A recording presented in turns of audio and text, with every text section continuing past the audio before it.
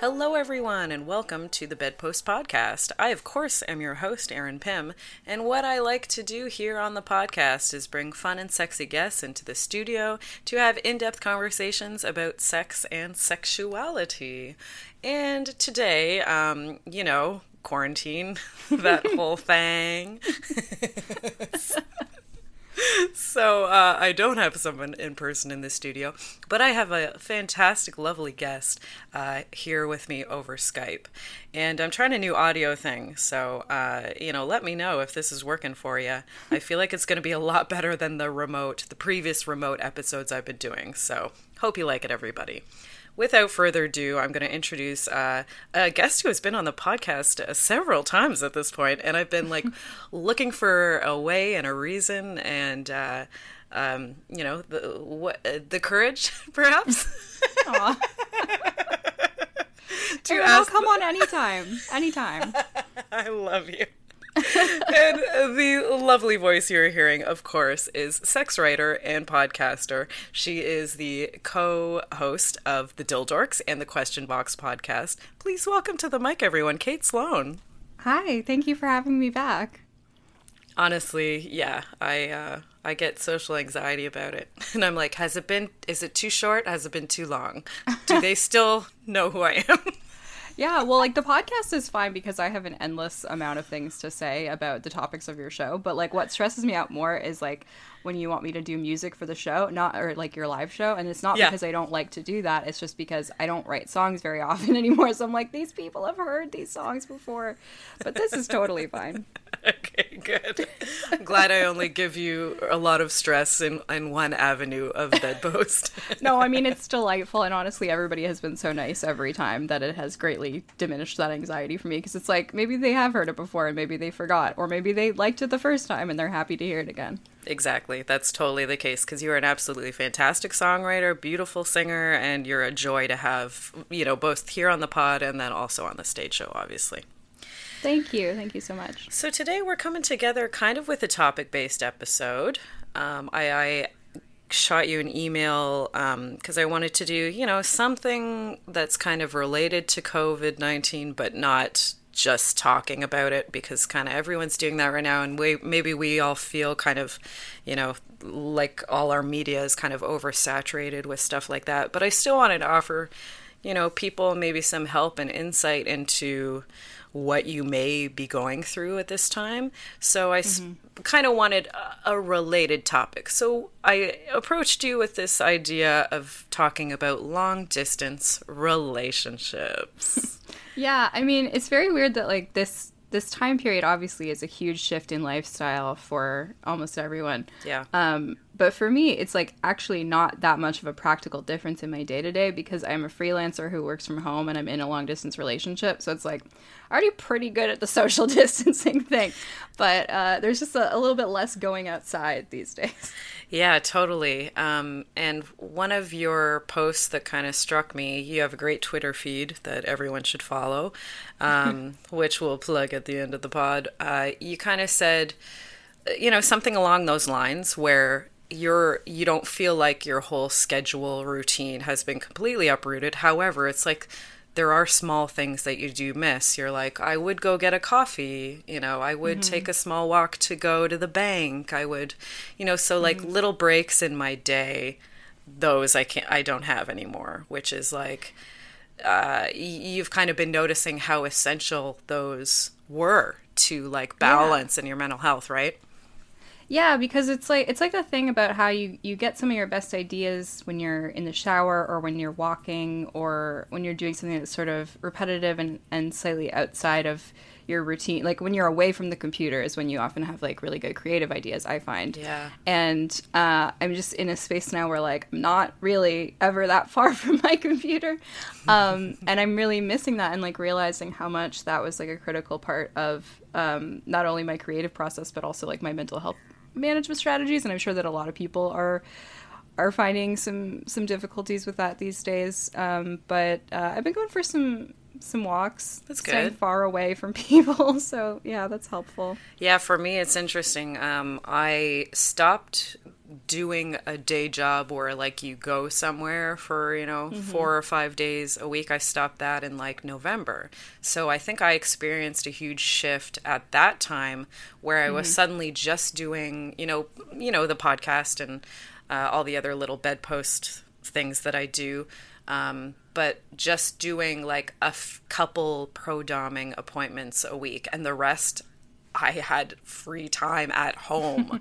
So I think I went through a lot of like what people are experiencing now. I went through that like back in November. I feel like I had to be okay with being at home, and I had to kind of find a way to separate work and relaxation and try to achieve balance for myself. And like, just the fact that I didn't have a schedule and to just try and figure all that out. So it was funny. I had this conversation with my partner, Matt. We both have a Matt, about that because, right now he's like, I don't go and do improv.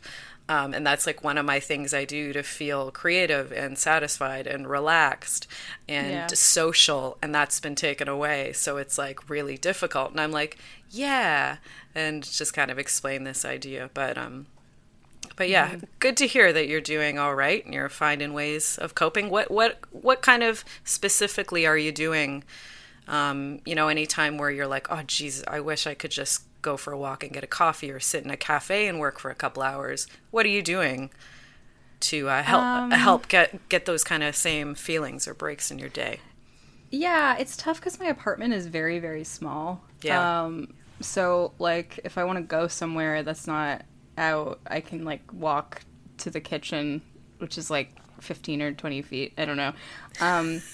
But like taking a break to just mentally switch tasks for a while, I still find is helpful and is a version of the thing we were talking about with like going to get a coffee or whatever. So like if I go to the kitchen and like make a cup of tea, which takes a few minutes, or like cook something, or go hang out with my roommate's cats, or have a conversation with a friend, or I'm also finding it really helpful to limit my access to social media for periods of time. So like on the iPhone, there's a feature called downtime where you can select which apps you want to be available during downtime and which you don't. And I basically turn off everything except for like entertainment, like games and music and podcasts, as well as like communication with my very closest people. So like texting and the phone and FaceTime. And everything else I shut off access to, because otherwise I would just be like scrolling the Twitter feed, like working myself into a panic. And like, we're doing enough of that. We don't need to be doing that all the time. Totally. Yeah, no, great advice. So maybe, okay, since we're going to talk about long distance relationships, I'm sure what is happening now in the world is going to, come up a lot. But let's start with maybe letting people know your current situation with your long distance relationships. Like what is your setup and what does like a day in the life look like for you? Yeah, sure. So I live in Toronto and my partner of slightly over 2 years, Matt, lives in New York.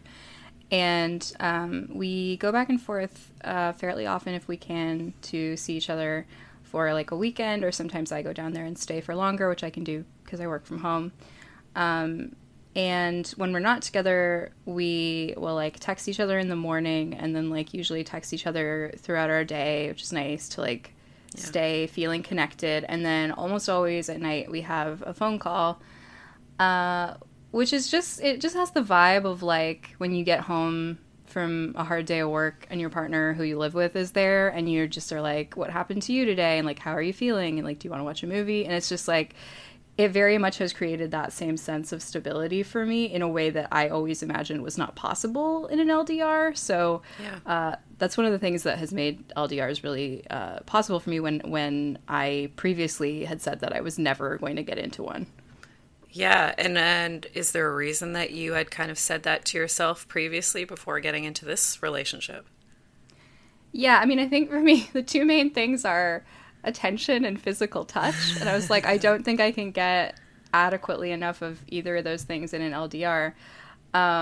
But first of all, you can certainly get a lot of attention from your partner in an LDR. I do think it demands a certain type of personality because not everybody is great about texting and staying in touch and making someone feel loved from far away, but like certainly it is possible. And then the other thing is that you can also do a lot of sex things without being physically together. So I have a ton of phone sex, and that has been every bit as satisfying to me as in-person sex. So yeah, the LDR life is like not necessarily the worst.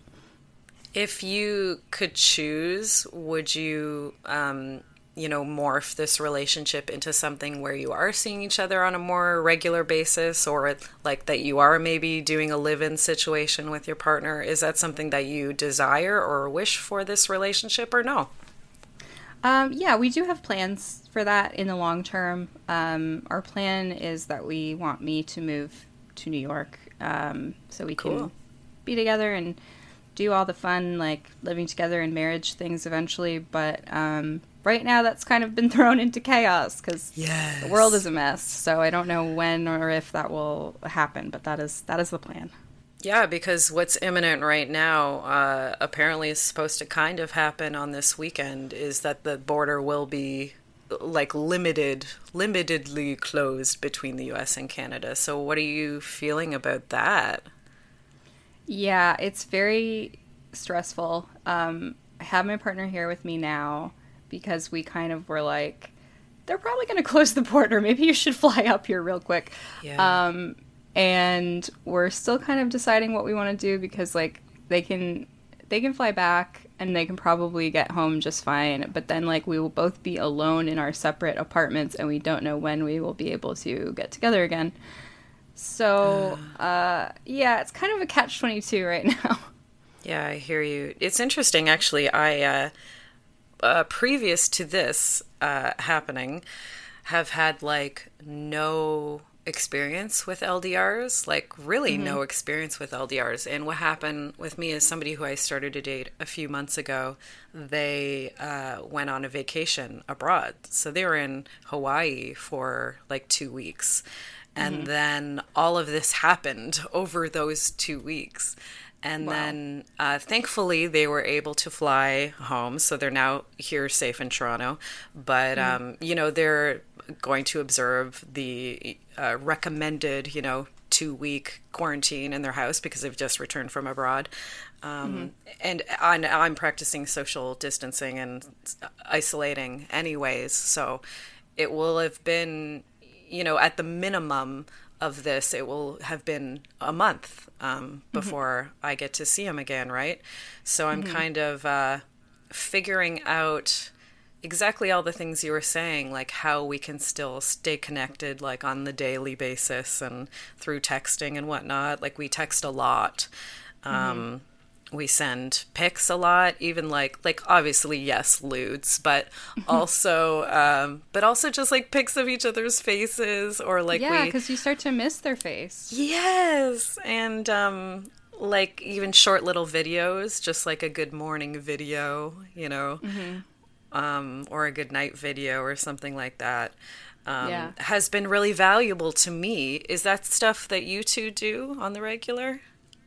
Yeah, I mean, I think one of the things that surprised me about LDRs when we first started dating more seriously is what you were just talking about with pictures of faces, because it's not something that I super used to do a lot with my local partners before this, because I don't know, like I just saw you last Tuesday. Yeah. Like I know what your face looks like. But there is something about it that is just so comforting. And it's also like if you send a picture of your face while you're at something that you're going to, or while you're doing a particular activity, it can make your partner feel like they're there with you. And yeah, it's just nice. I think I have probably thousands of photos of Matt's face on my phone, and I like to look through them when I'm feeling sad. Oh my God, yes, that too. I save them and like I save my favorites and I like look through them when I'm just like, I need to see your face. Yeah, Yeah. and that's funny. The thing about, being a place and taking the picture. Recently he was like, while he was away, he was like in this beautiful pool, just kind of hanging, chilling by himself, in a pool. And it's funny that I didn't think of how like, salient this would be, but he took a picture of himself like immediately in that pool as we were texting. And he's like, this is me talking to you right now. And just to pick a picture like of his face, just chilling in the pool. And I was like, oh, that's so valuable. Yeah.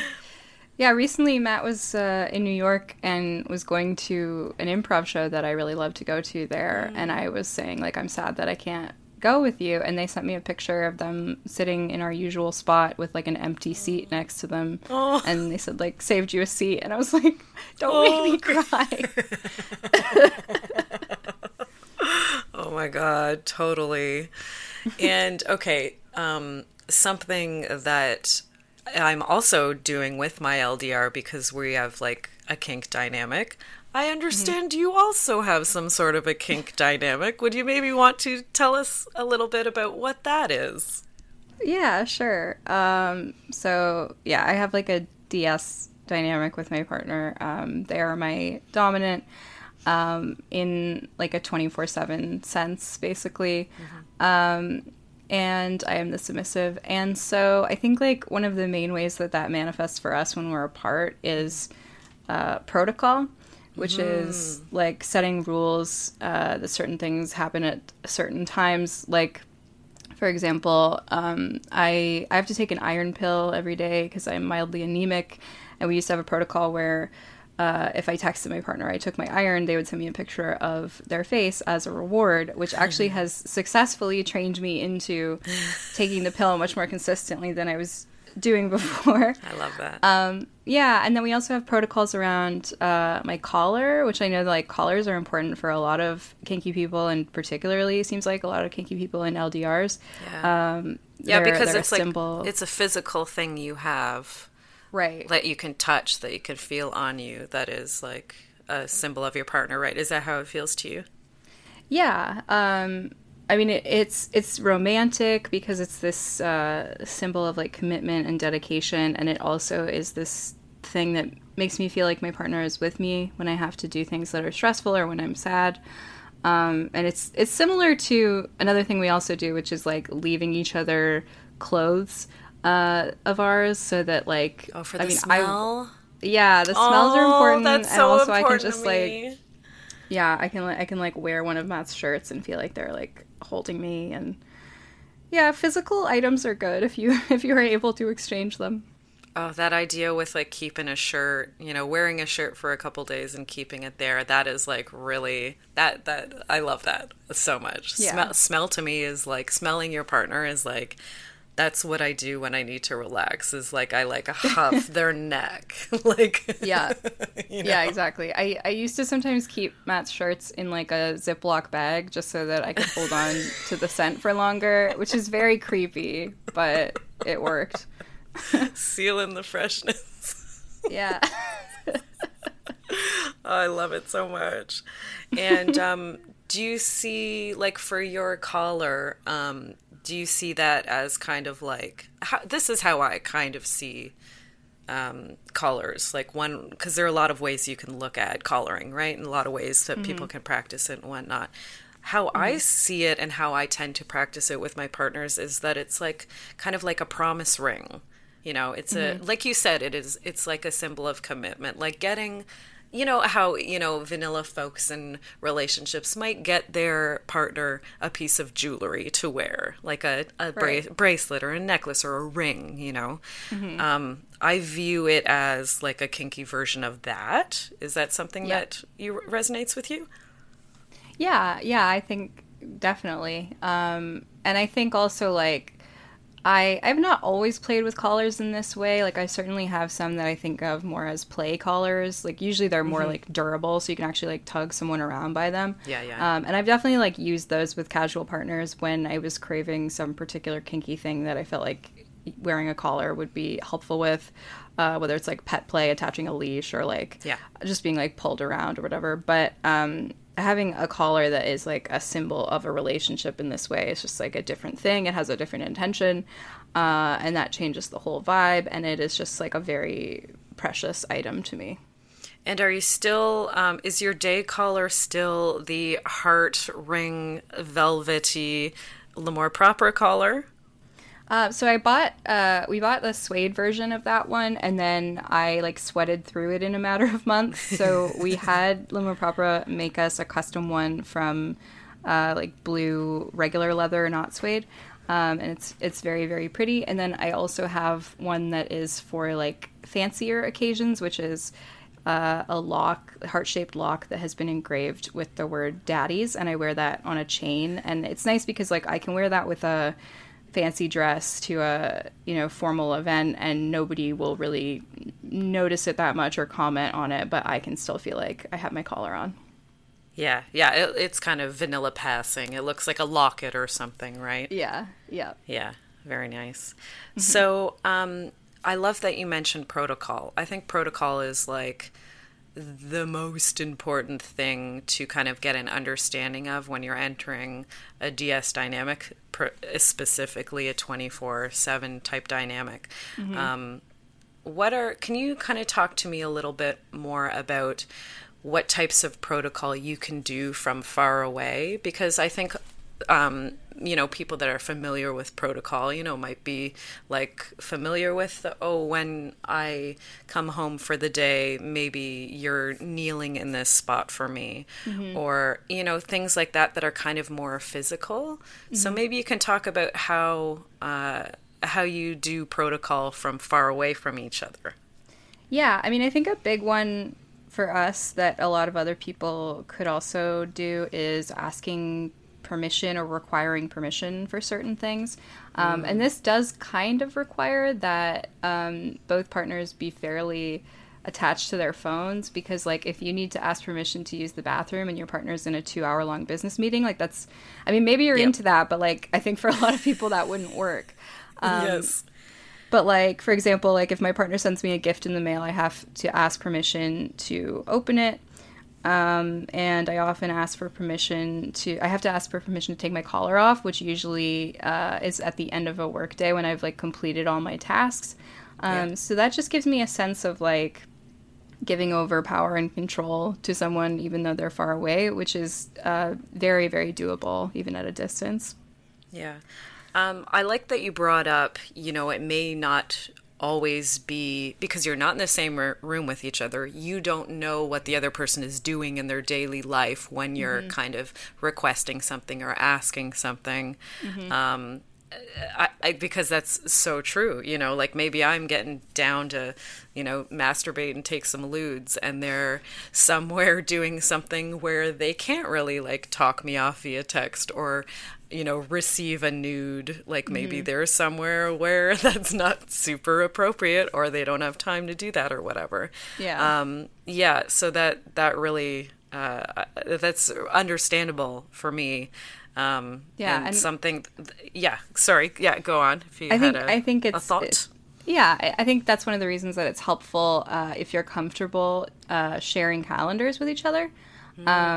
You don't necessarily have to, but it can help you sync up on some of this stuff, because like if I can see on my partner's calendar that they're in a meeting, then maybe I'm not going to get quite as anxious that they're not answering my amazing nude.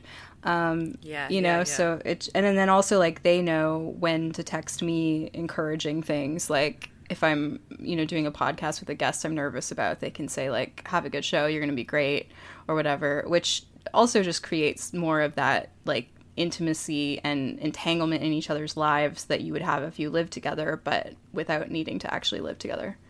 Yeah, that's nice, knowing each other's schedule. I totally get how that can be very helpful when you're doing protocol-y type stuff.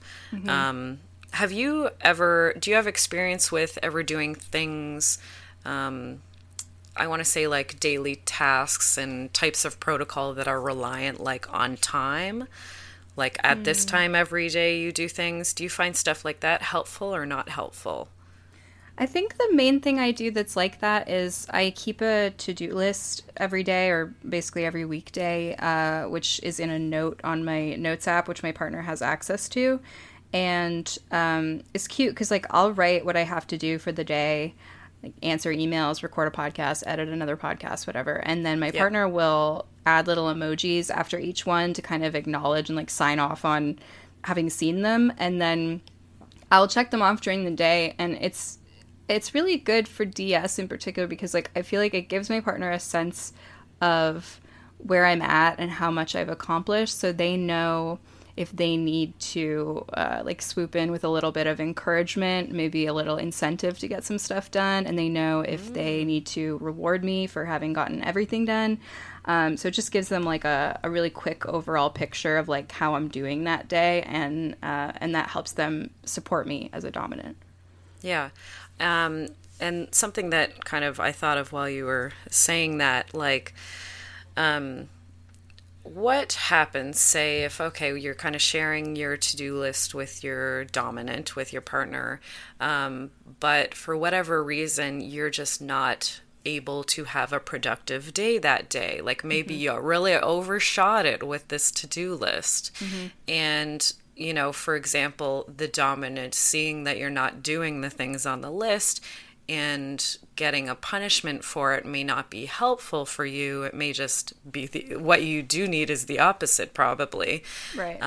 Or to be allowed to take a day off from your stuff because maybe you're having a mental health day, whatever reason. Yeah. Maybe you have a thing to do that day that came up unexpectedly. What happens there? Yeah, punishment is definitely not a big thing for me. It tends to just make me cry and feel like an awful person. Yeah, same. Yeah, so usually if I'm like feeling overwhelmed, which happens to me a lot because I do struggle with depression, sometimes I will ask my partner to reorder my tasks the way that they think they should be ordered, or to even like make a specific schedule for me, like at this time you're going to do this one, and then you'll do this, and then you'll take lunch, because a lot of times my feeling of overwhelm is related to kind of like executive dysfunction of like I don't know which of these things to start with, and I don't know how I'm going to get everything done. And then the other thing is sometimes if it really is too much for a particular day, my partner is very good about like asking me questions to figure out which of these things actually need to get done today and which can be moved over to tomorrow. And then we just like create a little subheading in the list that's like tomorrow or like on the weekend, so that I do eventually get everything done, but not in a way that makes me feel like I'm failing. Yeah. Or that you're pushing yourself too hard in some way to get it all done. Yeah. Yeah. Like it's unhealthy for you to, for whatever reason on whatever day, to complete all these tasks that day. Yeah.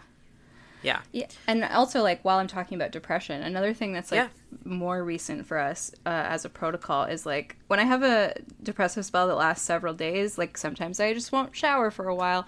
And my partner started instituting a rule that, like, if I get to a point where, like, I need to put showering on my to-do list, which does happen, then part of You're probably not doing super well. Yeah.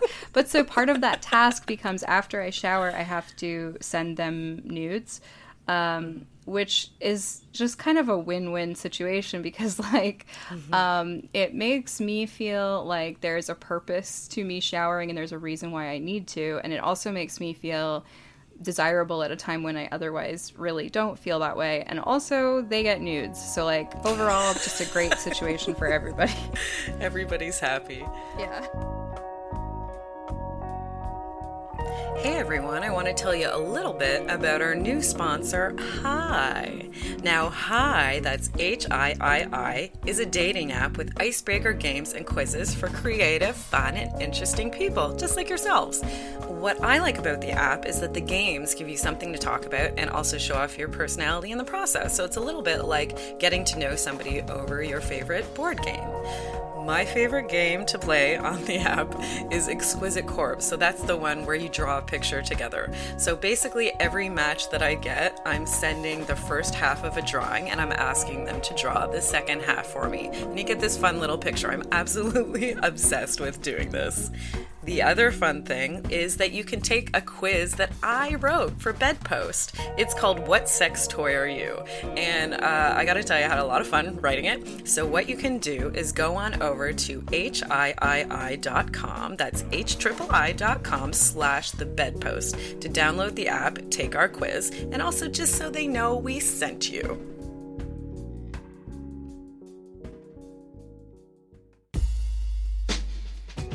Oasis Aqua Lounge is a water-themed sex club located right here in Toronto at 231 Mutual Street. Oasis is inclusive of all genders and orientations and is shame-free when it comes to pleasure and play. Check them out at their website, oasisaqualounge.com. Unicorn Collaborators is the local leather business of two queer unicorns. They specialize in luxurious and colorful harnesses for all body types, and even craft non-conventional ones for your thigh, fist, or foot. Check them out at their Etsy shop under Unicorn Collaborators. Lovecrafters Toys is a non-gendered fantasy sex toy line that makes weird and wonderful dildos in the shape of tentacles, unicorn horns, mermaid tails, and more. Their high-quality silicone is hand-poured right here in Toronto. Check out their Etsy shop at Lovecrafters Toys. ComeAsYouAre.com is a trans-owned, trans-operated sex shop that also happens to be feminist and anti-capitalist. They carry only the best sex toys and want to give you the best price possible. Next time, use the coupon code BEDPOST, that's BEDPOST, when checking out at ComeAsYouAre.com. Just to maybe let listeners know who aren't super familiar with like what both partners might get out of something like protocol, are you able to speak on that a little bit? Yeah, I think it has a lot to do with individual personalities and motivations. And my partner, Matt, is someone who really likes having control over things, overseeing things, helping people succeed. I mean, like they manage people at their work, and like this is just like something that these traits cross over between their personal and professional lives. And so they find that the DS thing is one outlet for those motivations. And it's very interesting to me that like even if we're both having a day when we're very stressed out or sad or something, them bossing me around or helping me get things done is often helpful for both of us because I feel good about it. I feel guided in this difficult moment. And they also find it sometimes like comforting or helpful. It might make them feel stronger and more in control and more capable to be able to do that for me. Mm-hmm. And so it sounds like you're a perfect fit. Yeah, and I mean, that's really hard to find. And I feel like I hear from a lot of people who are sad and worried that their partner and them like don't entirely agree on every single point of what they want out of DS. And like, that's normal. That's very normal. You can definitely find ways to compromise. But also at the same time, like, I know that at this point, I don't think I would be able to be in like a DS dynamic with someone whose DS like did not line up with mine to some extent because like I don't know, there's a certain level of incompatibility that is just too much. Yeah, totally. And where did y'all meet? How did you find your perfect match? Like just out of curiosity for folks that are looking for that. Yeah, we met on Twitter, which a lot of people think is strange, but I actually think it's a way better way of meeting people, either romantically or platonically.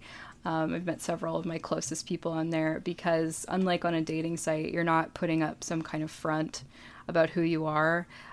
You're often being more real. I mean, obviously people do distort things on social media, but I think Twitter tends to be more of a picture of a person than, say, Instagram. Oh, yes.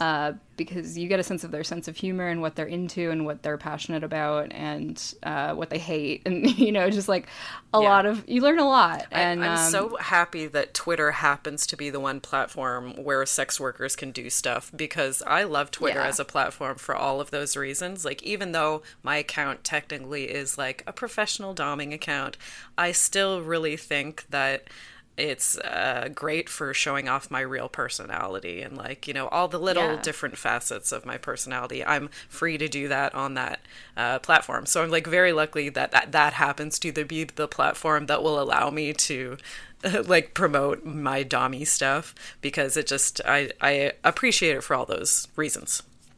Yeah, and you're amazing at Twitter, and your Twitter presence is really, like, strong and inspirational, and I think it is probably very helpful for a lot of clients who, like, are nervous and, like, want to know that the dom that they're going to go see is, like, fun and friendly and won't judge them, and and I think that really comes through in your tweets. Thank you so much.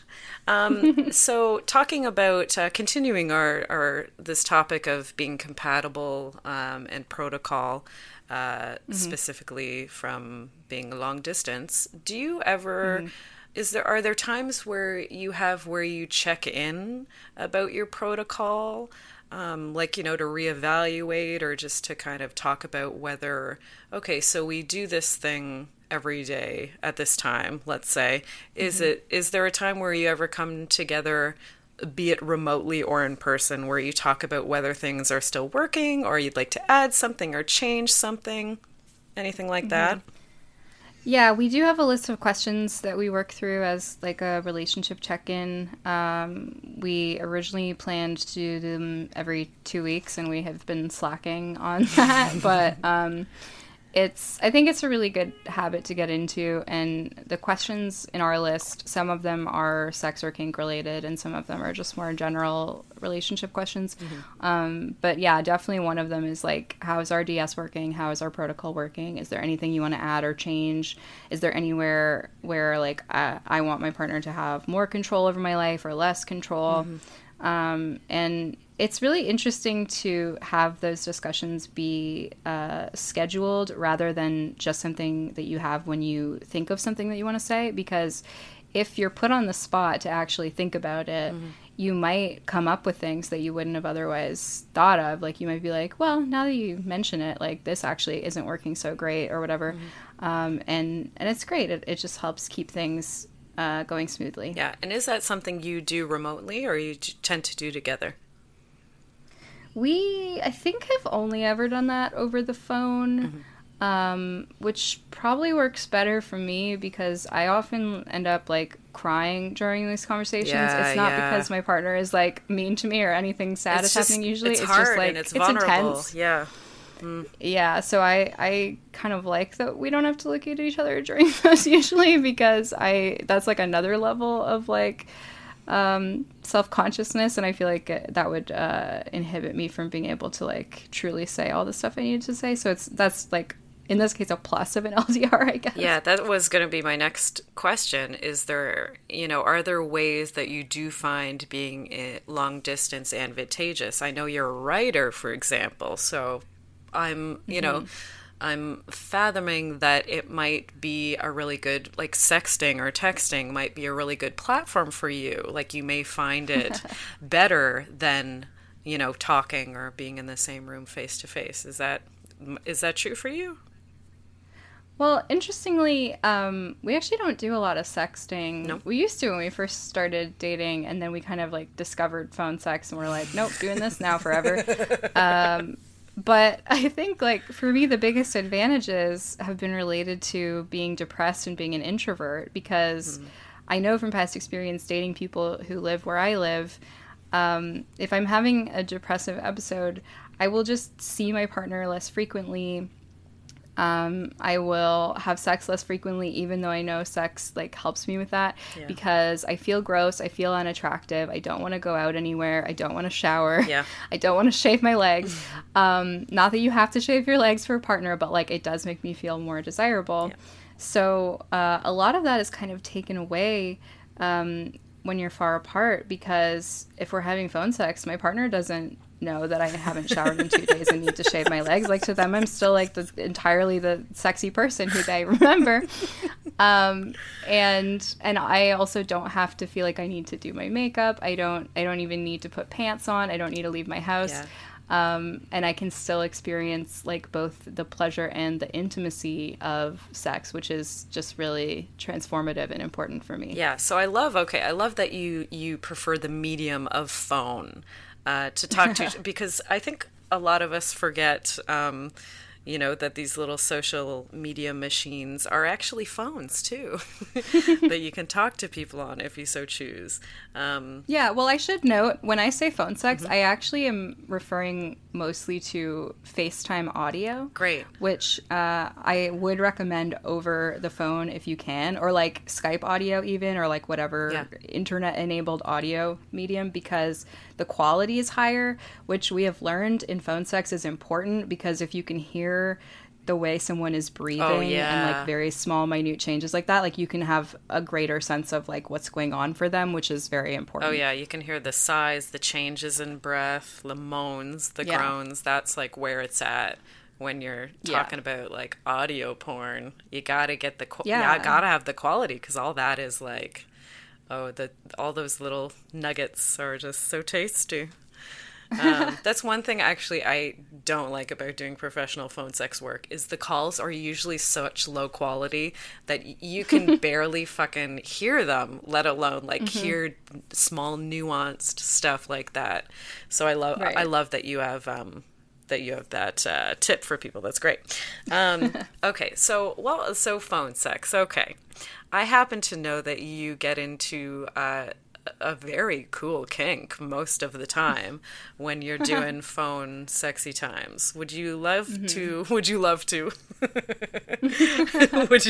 to tell people a bit about what types of kinks you generally get up to when you are doing stuff on the phone with your partner?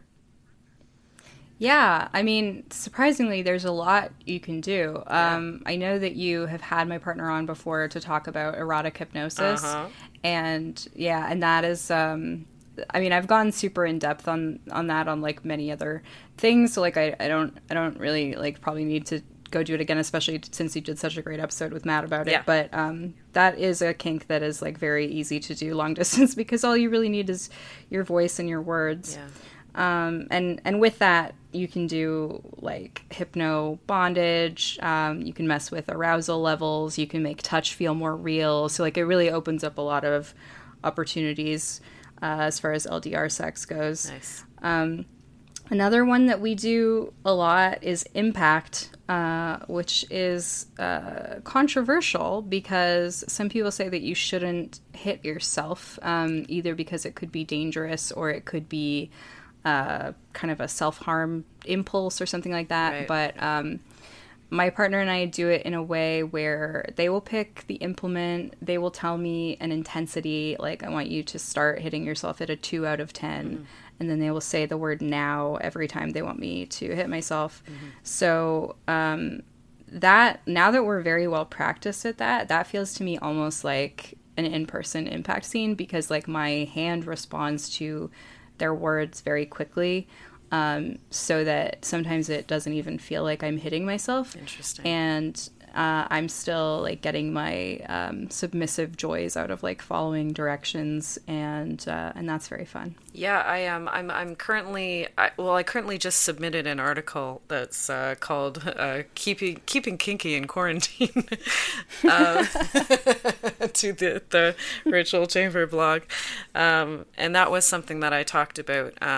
The header was remote control toys, but what I got to was that, you don't need a high-tech toy.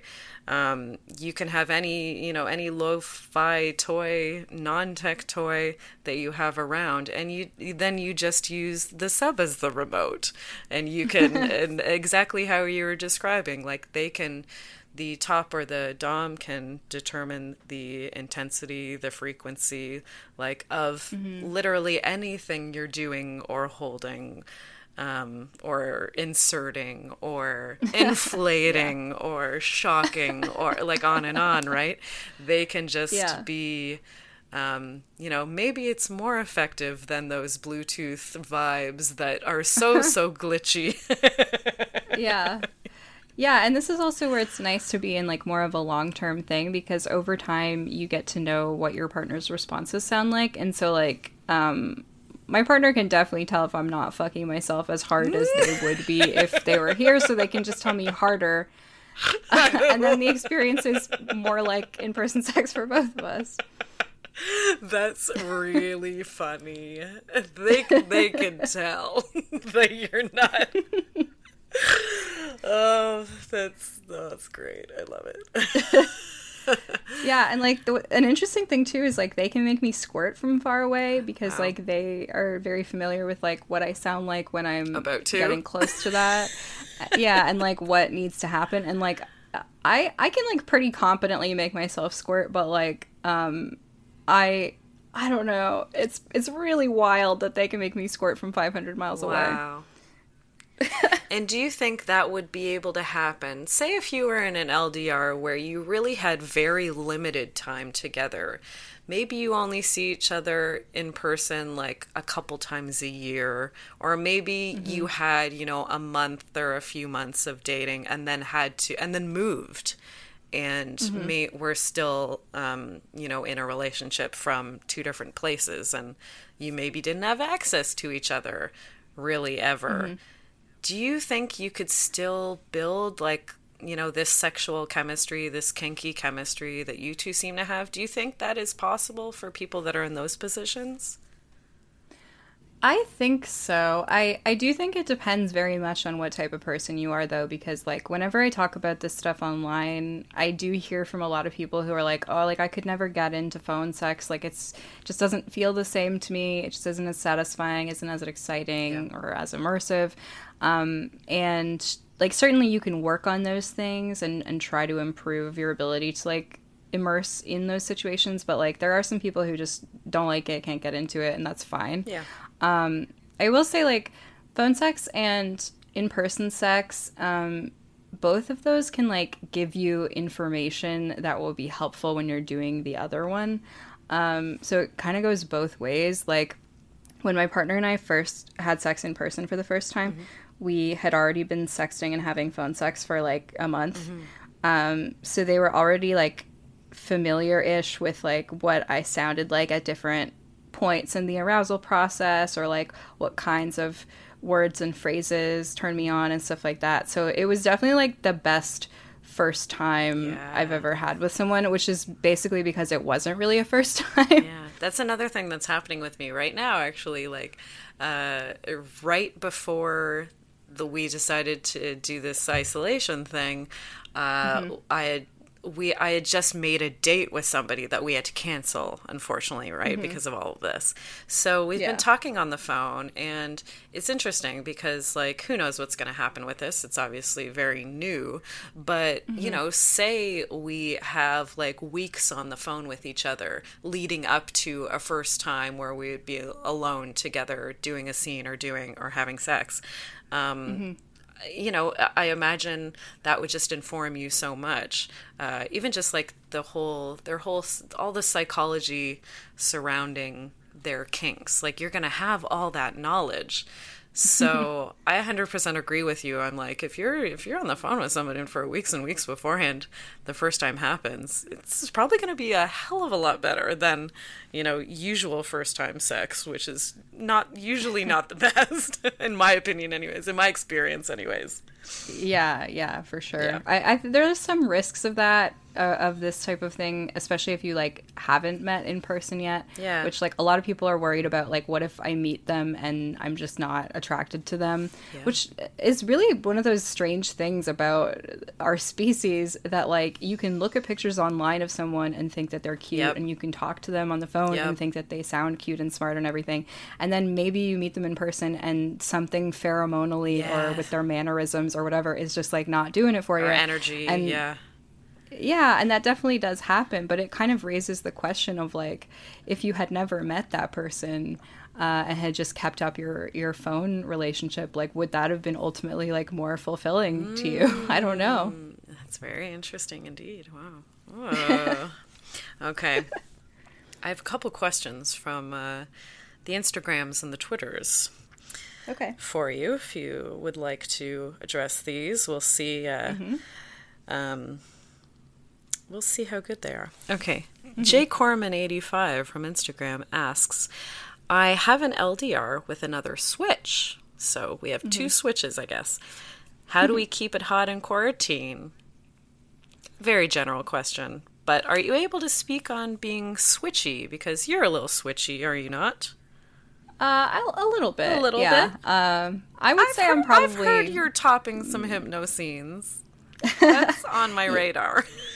Yeah, I would say, like, I'm definitely, like, more toppy than I am dommy, I guess, if I could make a distinction there. But yeah, I'm mostly a sub and a bottom. But I think an interesting thing for switches talking on the phone or on Skype or whatever is to have different names or honorifics that you use when you're in different roles, so that you can communicate that. Yeah, because like when you're in person, you might have like kind of subtle like body language shifts that could communicate that.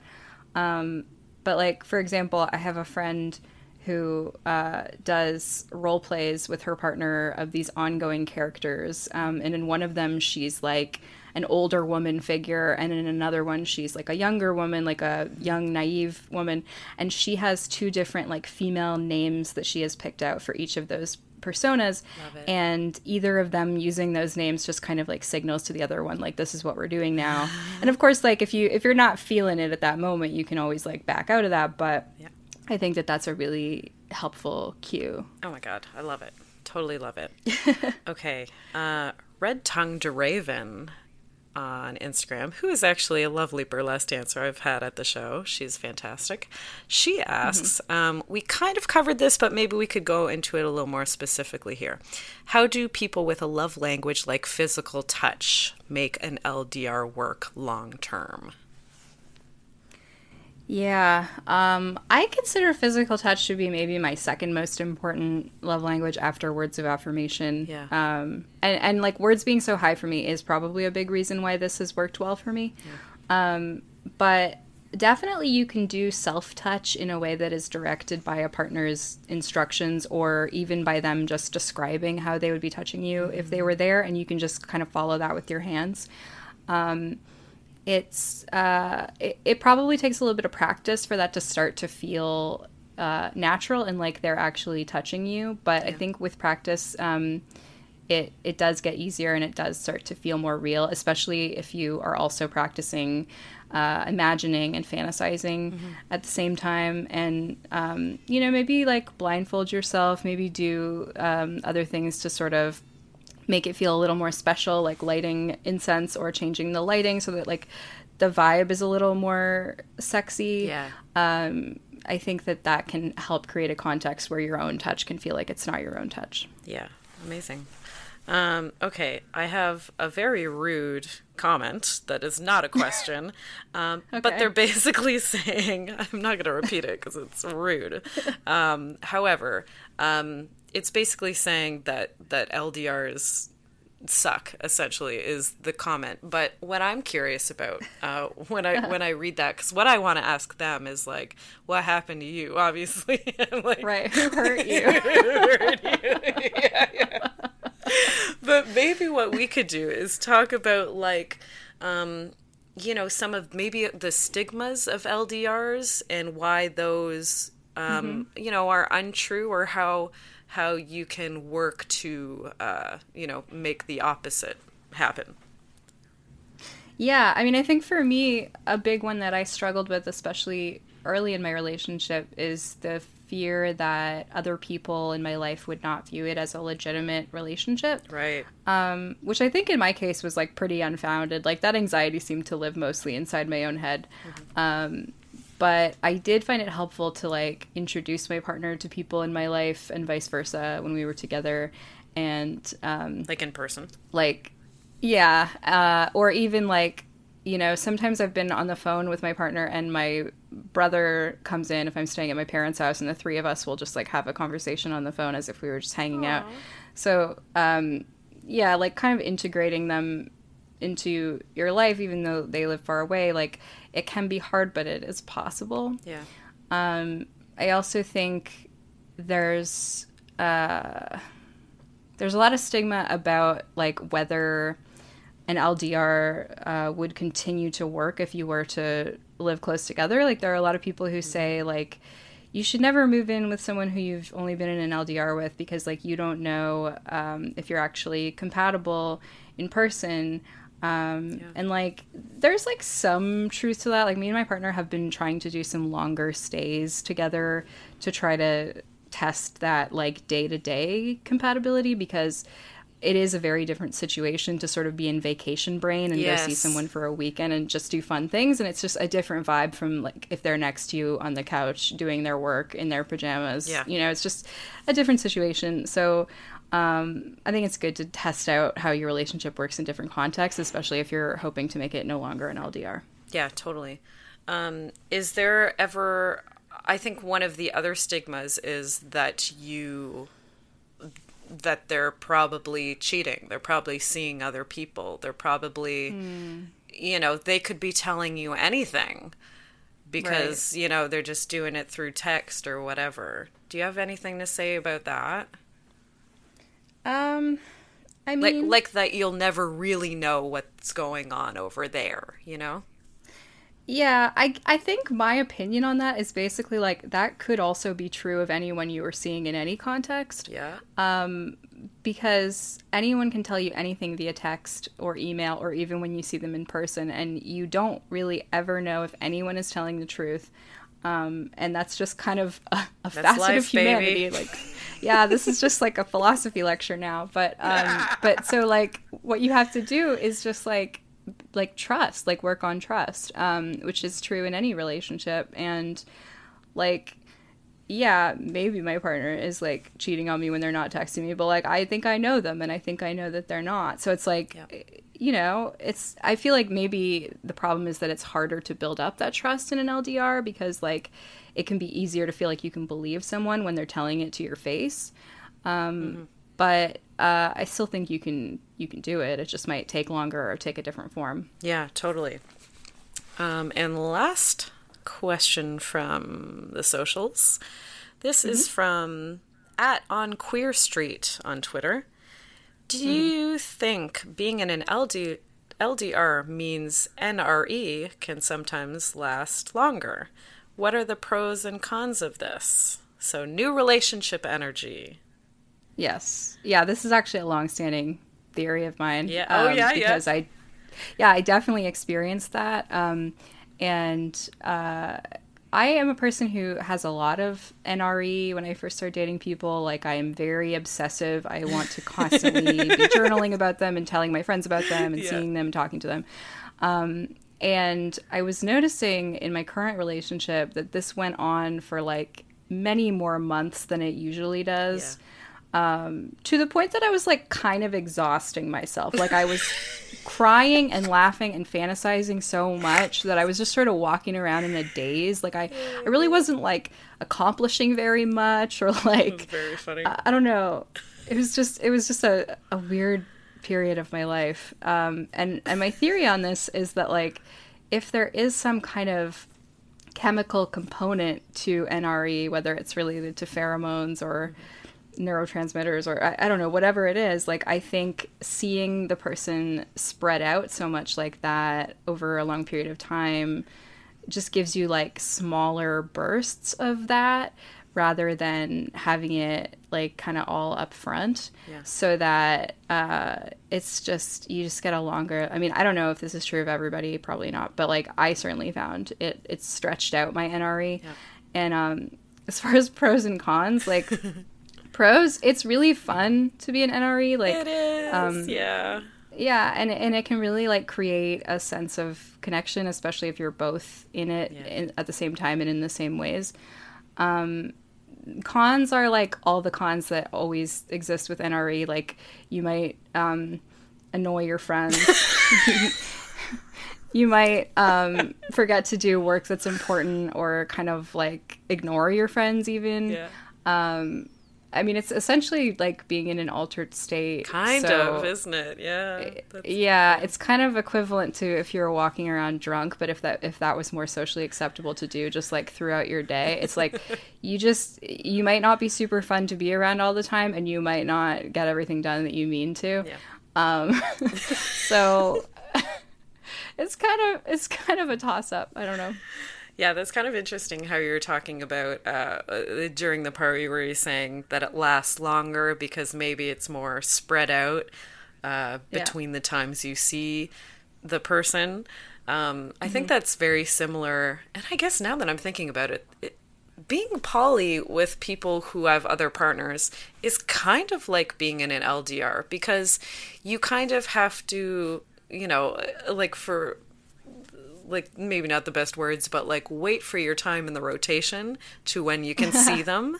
So you're not going to be able to just date them, go on a bunch of dates in a couple weeks and that be really a really fun LDR honeymoon phase.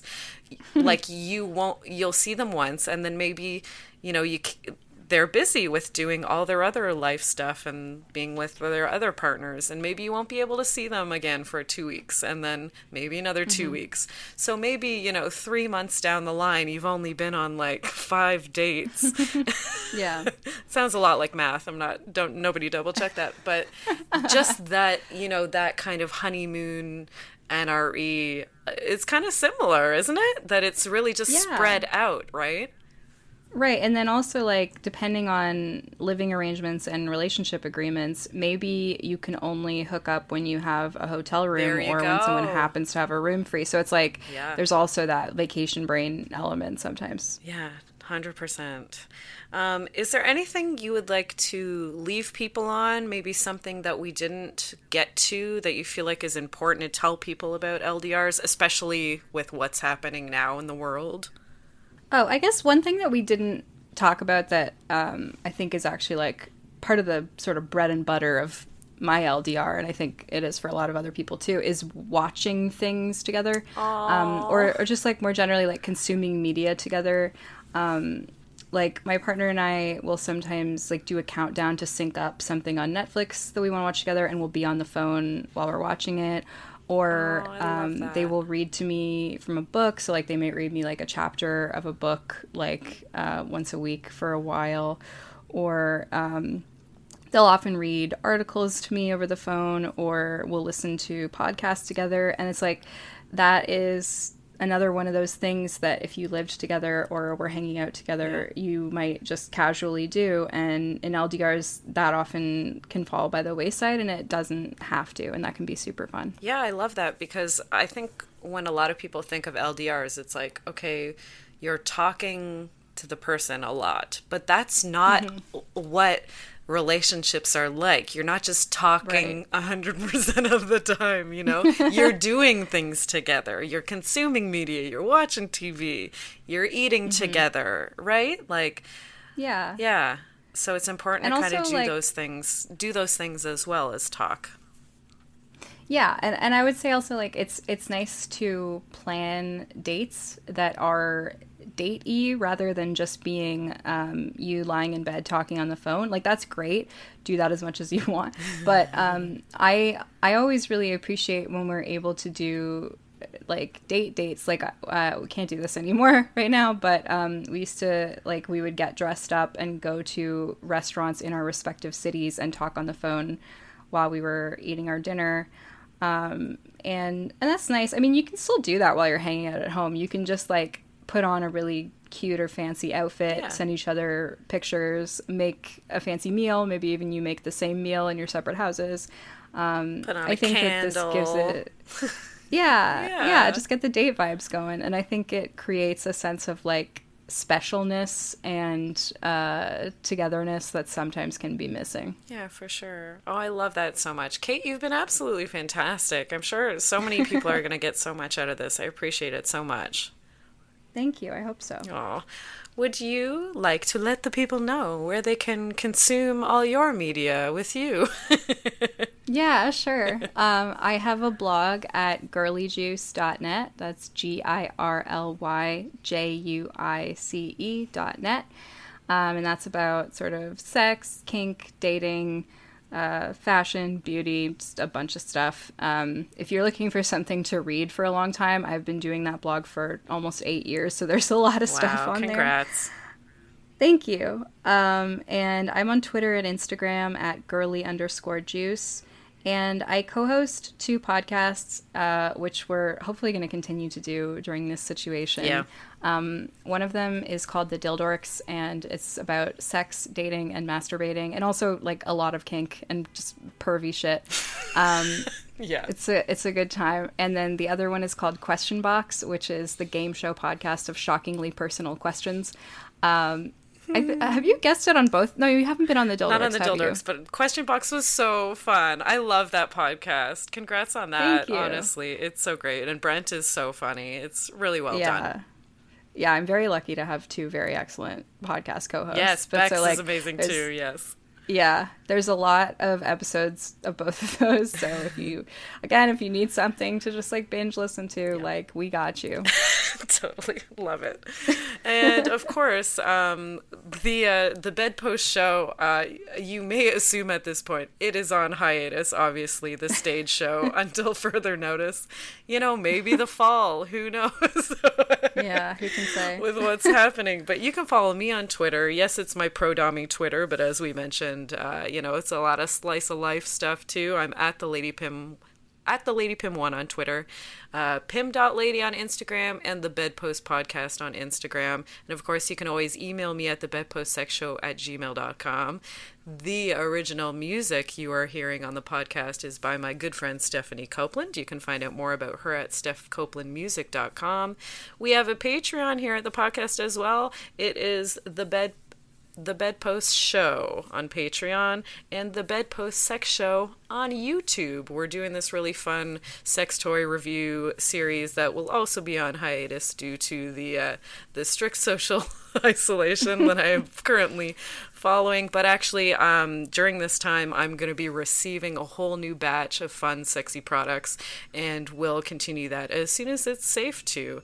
So one huge last thank you to my lovely guest, Kate Sloan. Thank you so much, Kate, honestly. Thank you for having me. Always a pleasure, and I'll try not to wait so long before having you on the podcast again. And I won't be bugging you until at least the fall to do a music set at the Bedpost stage, so don't worry about it. Thanks everybody for listening. We'll see you next time on the Bedpost Podcast with another amazing guest talking about sex and sexuality.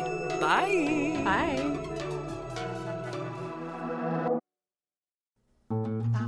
This podcast has been brought to you by the Sonar Network. Sonar!